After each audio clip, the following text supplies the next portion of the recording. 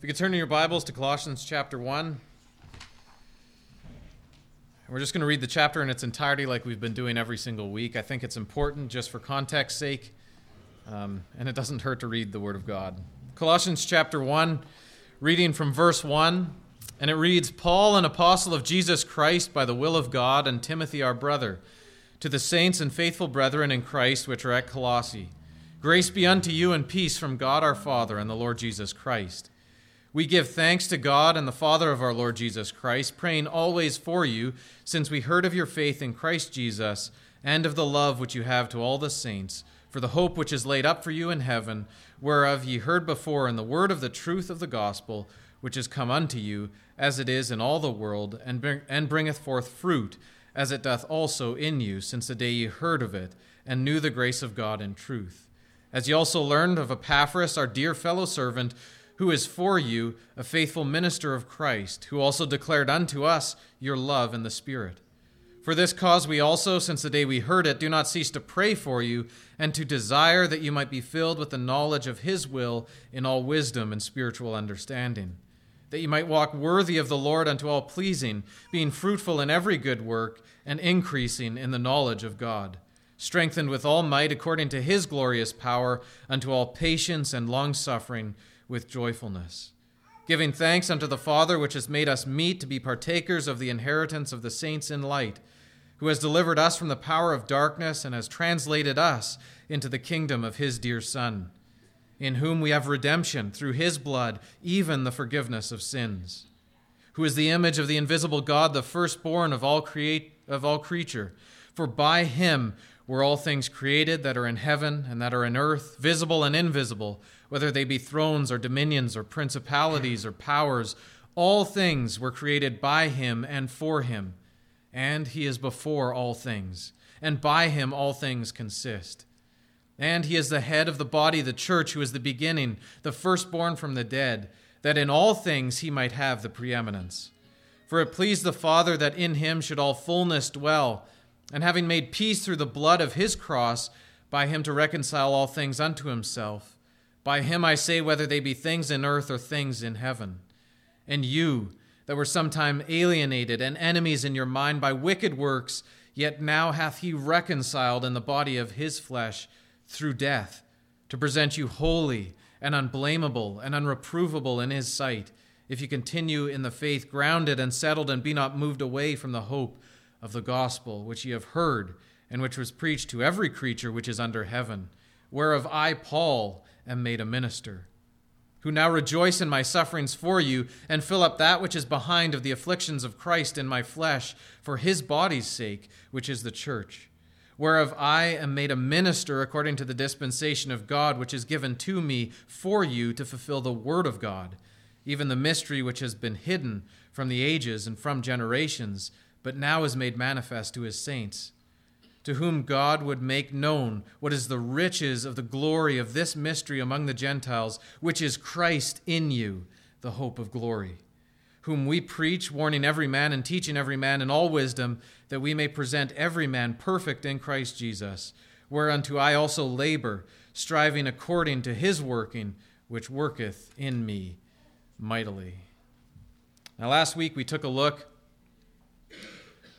of understanding knowledge of Christ leads to ultimately walking for Christ, which then we are blessed by an increased knowledge of Christ. And so it all begins and it ends with Christ. Well, in verses 12 to 14, I mentioned it last week just in passing, that verses 12 to 14 show us that we have been bought with a price. And I just want to touch on those verses just a little bit because I don't think I can leave them just sitting there.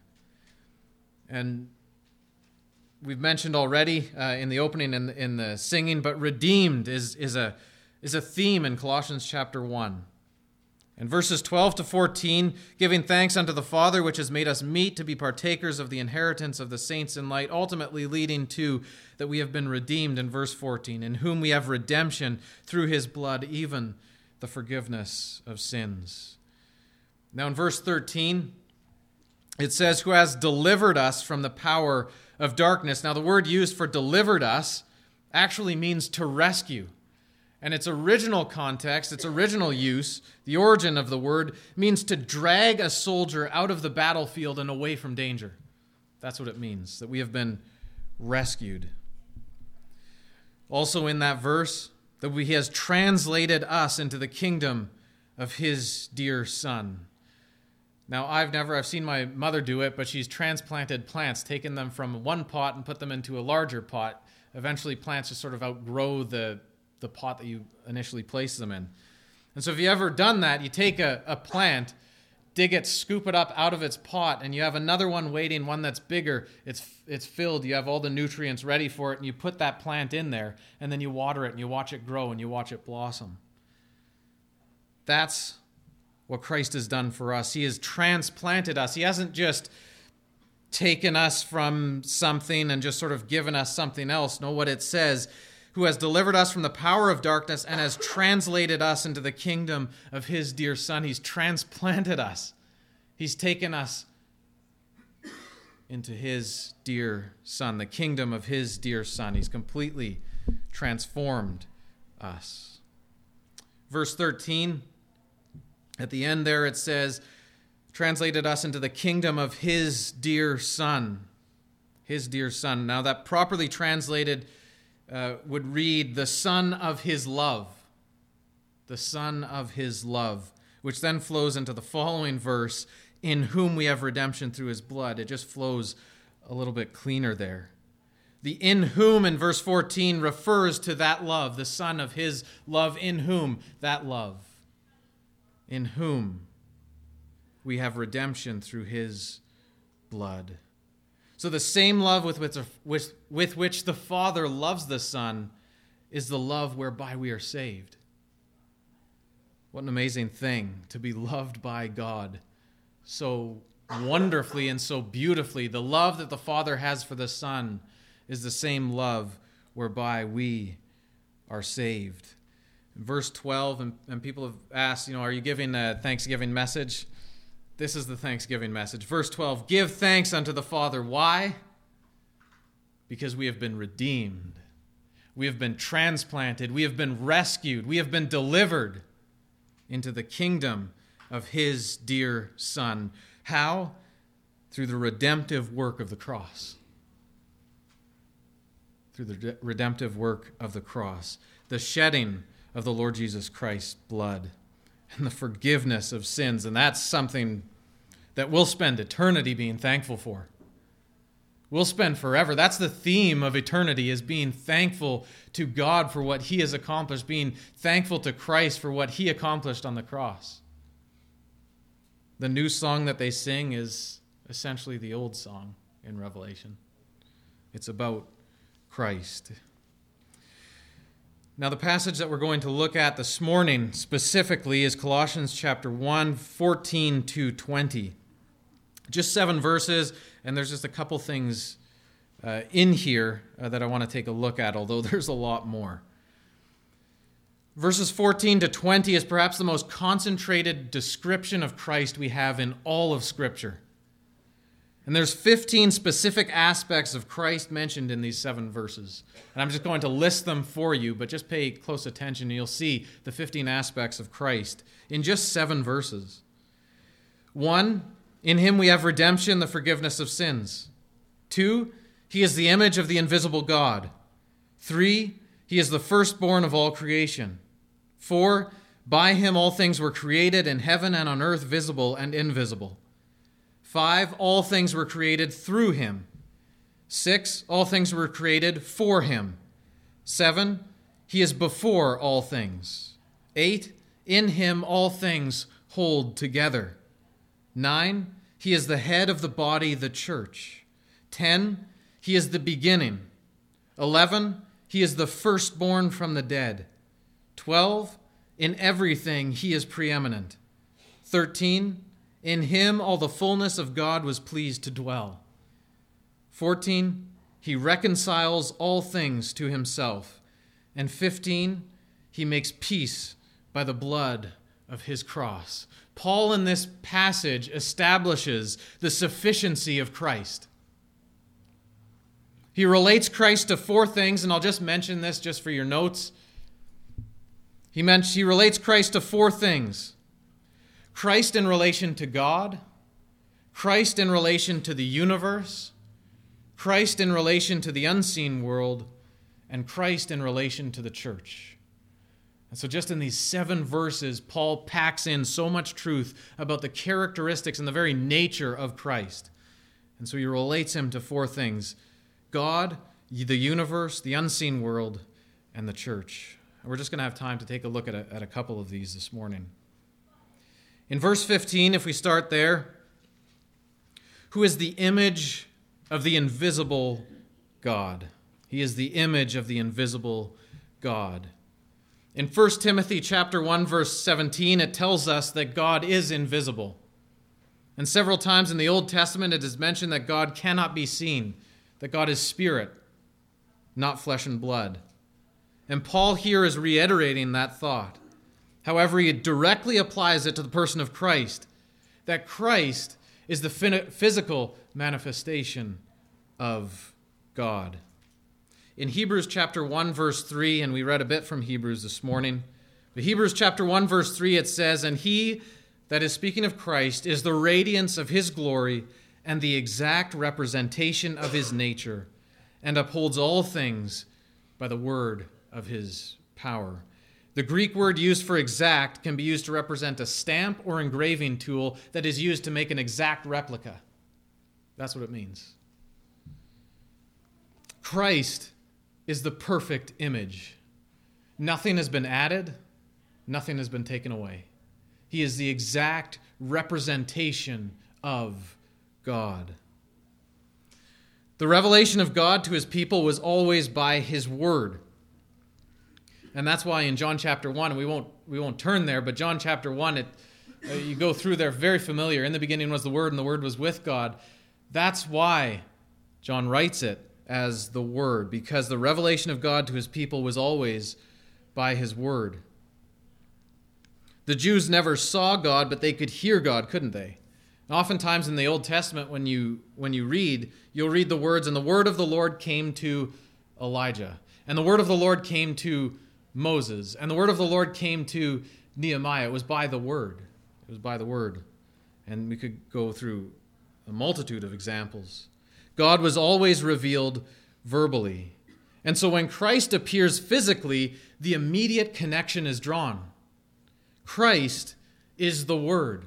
Christ is he's an identical expression of God. That's why the Lord Jesus Christ could say in John chapter 14, verse 9, "He that hath seen me hath" what? "Seen the Father." I'm an exact replication of who God is. You might think, well, what about mankind? Weren't we created in the image of God as well? You remember the words in Genesis, "Let us make man in our image"? Well, never is the idea presented that man was created perfect or holy. Even Adam was not created holy. He was created innocent, and he failed the first test. It is only in reference to Christ where you will find the words relating to an exact representation. And so, yes, we are made in the image of God, but we are not Christ. We are not the exact representation of who God is. And that's just a very basic explanation of that. There's a lot more to it. But Christ is the exact representation. To think anything less of Christ would be blasphemy. To think anything less of Christ would be blasphemy. He is God. Yes, he is man, 100% man, but he is also 100% God, an exact replication of who God is. And Paul here is addressing a thought that was rising up in the church at Colossae, namely that Christ wasn't completely God. So Christ isn't enough. And what Paul is saying, he's bringing it back and he's saying, no. Christ, he, in verse 15, who is the image of the invisible God, he's an exact representation of God. He is sufficient. Christ is fully God. There's no lowering him at all. And this thought that of Christ being the exact image of God should be staggering to us, because in 1 John chapter 3, verse 2, it says that one day we will be like him. We will be like Christ. And you see the life that Christ had lived on the earth. You see your own life and you compare it and say, I fall so far short. But one day the sin nature will be completely removed, and we'll serve him and worship him out of a pureness of heart. That'll be amazing. And it's a staggering thought that Paul is bringing forward here. We will be like Christ. And that's our goal, right? But Paul brings us up a lot to be like Christ, and that's to be our life's pursuit. That's to be our life's pursuit. To be like Christ. Second part of verse 15, it says, the firstborn of every creature. The firstborn of every creature. That word firstborn actually refers to position or rank, not time. There was a lot of people born before Christ. So it's not referring to chronologically. What it's referring to is position or rank. The firstborn is the one with the rights to the inheritance. The Jews would have understood this completely, and even the Gentiles would have understood that very plainly. The firstborn is the one who gets the inheritance. Christ is the honored one, the Father's heir. And we see this word used here, the firstborn. You can take a look on your own time, but Jacob and Esau was born first, right? But that word for firstborn that's used of Christ here is used to speak of Jacob, not Esau. You see, it doesn't necessarily have to be the firstborn physically. And so here we have the firstborn of every creature. It refers to position or rank. It's not time. And Christ is the one who in Revelation takes the scroll from the Father. A call goes out to all of creation. Everybody hears it, Satan included. A call goes out. Who is worthy to open the scroll and to break the seals thereof? A call goes out. Every single created being, every created thing hears that call. Satan hears that and he doesn't step forward. The fallen angels hear it, they don't step forward. Michael the archangel hears it and doesn't step forward. It's only Christ. It's only Christ. Why? Because he is the one who is to receive the inheritance. He is the preeminent one, and the cross solidified his position. It's his. It's always been his. In verse 16, Paul goes on and he says, for by him, for by Christ, were all things created that are in heaven and that are in earth, visible and invisible. For by him were all things created. Paul teaches us that Jesus Christ created all that is.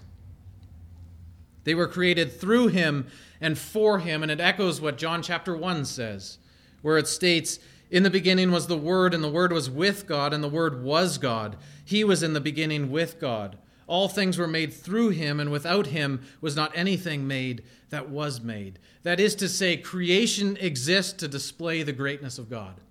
It serves no other purpose than to display the greatness of Christ. And that's what it means when it says it was made for him. It was made for a display of who he is and his character. Nothing in the universe exists for its own sake.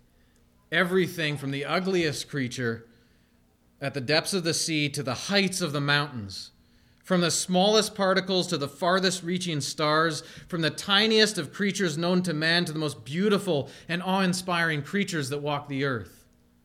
Everything that exists to make the greatness of Christ more fully known, including you.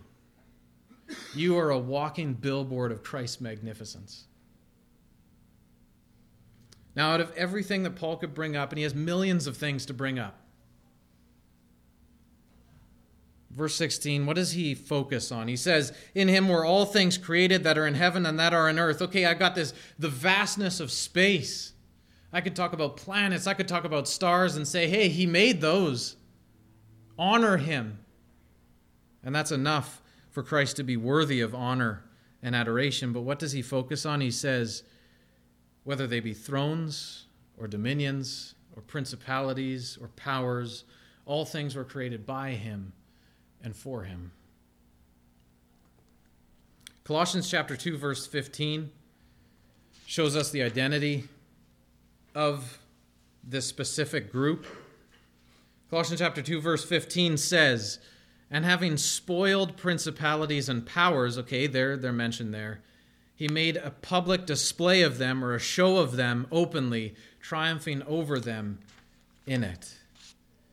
The ESV, I think, renders it slightly better. It says, "He disarmed the rulers and authorities and put them to open shame by triumphing over them in him." So here are the rulers and authorities that Paul references in Colossians chapter 1. And they turn up again in Ephesians chapter 6, verse 12, a book written at the same time as Colossians.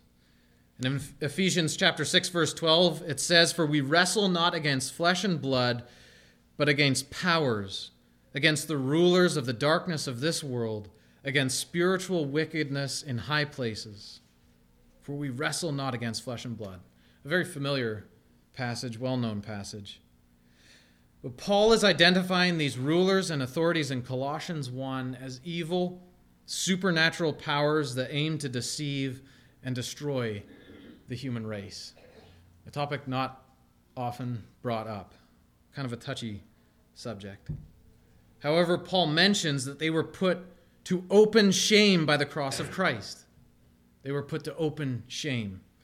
Jesus disarmed them and made his people completely secure through faith in Jesus Christ. Yes, these rulers and these authorities that are mentioned here, these evil supernatural powers, they still cause destruction in the world today. However, this world is not our final home. And we are found secure in Christ, those who have put their trust and faith in the Lord Jesus Christ. The cross of Christ accomplished so much more than just salvation. Like, there's a lot going on. If you were asked the question, what happened at the cross? Yes, the penalty for my sin was paid, but there is so much more. Christ accomplished so much more than just that. And here it's bringing up another point. He says he put them to open shame. You have no power or authority except Christ. That's what he did. We serve a powerful God. And in verse 16 of Colossians 1, it shows us where these rulers and authorities come from, which I think is important. And Paul brings this up. God created them. He created all things, and he created them. And Paul is specifically mentioning, well, he created these beings. Why do they exist? They exist for Christ. They exist for Christ. They exist to make his glories known. And that's kind of a weird concept, right? Because they do evil things and they cause destruction. But yet Paul is saying that all of this is done for the glory of God. I'll try to explain as best as Scripture puts it. It doesn't say that he created them for evil. It never says that in Scripture. In Jude verse 6, it clearly shows us that there were some angels that did not keep their first estate. So they were created for a purpose, and they rebelled. They rebelled against a holy God. Christ, and Paul brings this up in this passage, but Christ knew that those angels would fall before they fell. Christ knew that there would be sin, rebellion, and evil. And through his infinite wisdom, he would take all of it into account as he planned salvation and the triumphs of grace that would flow from the cross. In Revelation, it brings up the thought that the cross is what qualifies Christ to be honored and glorified. Why? Not only because he redeemed us, not only because he redeemed his followers, but because he accomplished a lot more at the cross. And when you go through and you read the Bible from cover to cover with that in mind, you start to see the victories that Christ won, not only over sin, death, and the grave, but over the powers and the principalities and the dominions and the thrones and all of it, Christ is truly the victor over all. And Paul is bringing that into view. When Paul says that the rulers and authorities were created for Christ, he means that God created them knowing fully what they would become. And in that very evil role, they would glorify Christ. God created them for the glory of Christ, which is wonderfully ironic because Satan tries his hardest to discredit God. And what does Christ say? What does God say? He simply says, it's all for me. It's all for me. And yes, we can't understand fully what that means. Can't understand fully, well, how does God get glory out of this? But Paul says that's not for us to worry about. But the fact of the matter is, Christ does receive all the glory. God receives all the glory that is due his name. Whether they be evil things in our eyes, in his eyes, whatever it might be, that he receives all the glory. Now, why would Paul mention this and not talk about the mountains or the oceans or other things that God has created? Why does he bring it to this point? Why does he talk about evil? Why does he bring that into view? And why did we spend so much time this morning talking about it? Paul brings all of this up to show us four things. Number one, Christ is worthy. These truths make it clear that Christ is the only being worthy of worship.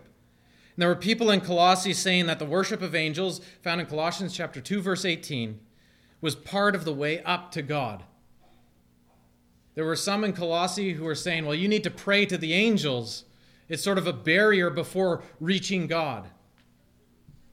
And Paul says these angels that some think are so great were created by Christ and for Christ. So don't worship them. Worship the one who created them. So number one, Christ is worthy. Number two, why does Paul go through this? Christ is better. In Colossians chapter 2, verse 8, it says, see to it that no one takes you captive by philosophy and empty deceit according to human tradition, according to the elemental spirits of the world, and not according to Christ. Paul is saying, I'm going to show you that Christ is so much better than all of that. You're going to be so completely caught up with him that you won't easily be swept away with foolishness. That you'll be so fully, completely caught up with who Christ is and all that he's done that you just don't have time for the foolishness of the world. So Christ is better. Number three, Christ is sovereign. Paul wants to make crystal clear that when Christians who feel small and vulnerable hear about hostile thrones, dominions, rulers, authorities, the powers that be in this world, that they know beyond any doubt that Jesus Christ has all authority over them, and that they cannot do anything apart from his sovereign permission. Paul is reminding the believers at Colossae that Christ is in charge, that he's at the top, and no one else is in charge. So that was three, Christ is sovereign. And finally, the fourth point, or the fourth reason why Paul brings this up, Christ is salvation. Finally, Paul tells us these things because he wants us to know that our salvation in Christ is invincible. When Christ died for your sin and rose again, in Colossians chapter 2, verse 15, he disarmed the rulers and authorities. There is no power that can take your salvation away. There is nothing in this life that could lower the security that is found in Christ. Nothing whatsoever, and that includes you. That includes you. You don't have enough power to lose your salvation. Why? Because it is Christ that holds us in his hand. If you have put your trust in him, here's what he says about you in Colossians chapter 3, verses 3 to 4. You have died, and your life is hidden with Christ in God. When Christ, who is your life, appears, then you also will appear with him in glory. Lori Barth mentioned it earlier. What's one thing to be thankful for? Christ is coming again. You are secure forever in Christ. So why does Paul mention these things? That Christ is the image of the invisible God, the firstborn over all creatures? Why does he mention that by him all things were created in heaven and that are in earth, visible and invisible, and relating that to the principalities, the dominions, the powers? Why does he mention that all things were created by him and for him? He says all of that because he wants the believers at Colossae to know, and he wants us to know today, that 1, Christ is worthy, 2, Christ is better, 3, Christ is sovereign, and 4, Christ is salvation. Let's pray. Dear Heavenly Father, we thank you for this time again that we were able to open up your word. We thank you for your word, how it so highly speaks of our Lord Jesus Christ. It's all about him. Every page is saturated with the truths of who he is. We thank you for this passage in Colossians, Lord. And Paul would be writing it to the Colossian believers, Lord, but it would impact us today. That's how marvelous the living word of God is, and we thank you for it. That we can learn from it, that we can be drawn closer to you by it. And we pray, Lord, that just as it says in verse 12, giving thanks, that we might be thankful for what has been done for us, how we have been redeemed, how we have been set free, how we are no longer slaves to sin, but slaves to righteousness, how we have been transplanted from darkness into light, into the kingdom of your dear Son. We thank you for all these wonderful truths, that Christ is the image of the invisible God, that we serve a risen Savior, that we serve a God who created all things, who spoke everything into existence, and who has ultimate power and authority over all things. We thank you for who you are. We thank you for who Christ is. We thank you for who the Holy Spirit is. It's wonderful to see you. And so we pray that as we leave this place this morning, might we have the name of Christ on our lips. Might we have the name of Christ on our minds and on our hearts. Might our lives flow out in ceaseless praise for who you are and what you have done for us. We pray that we would live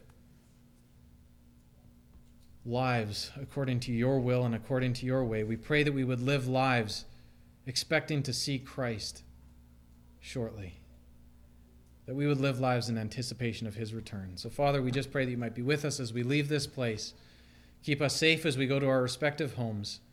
And again, might Christ be at the forefront of everything that we do in this life. We pray all things in the name of your Son, our Lord Jesus Christ. Amen.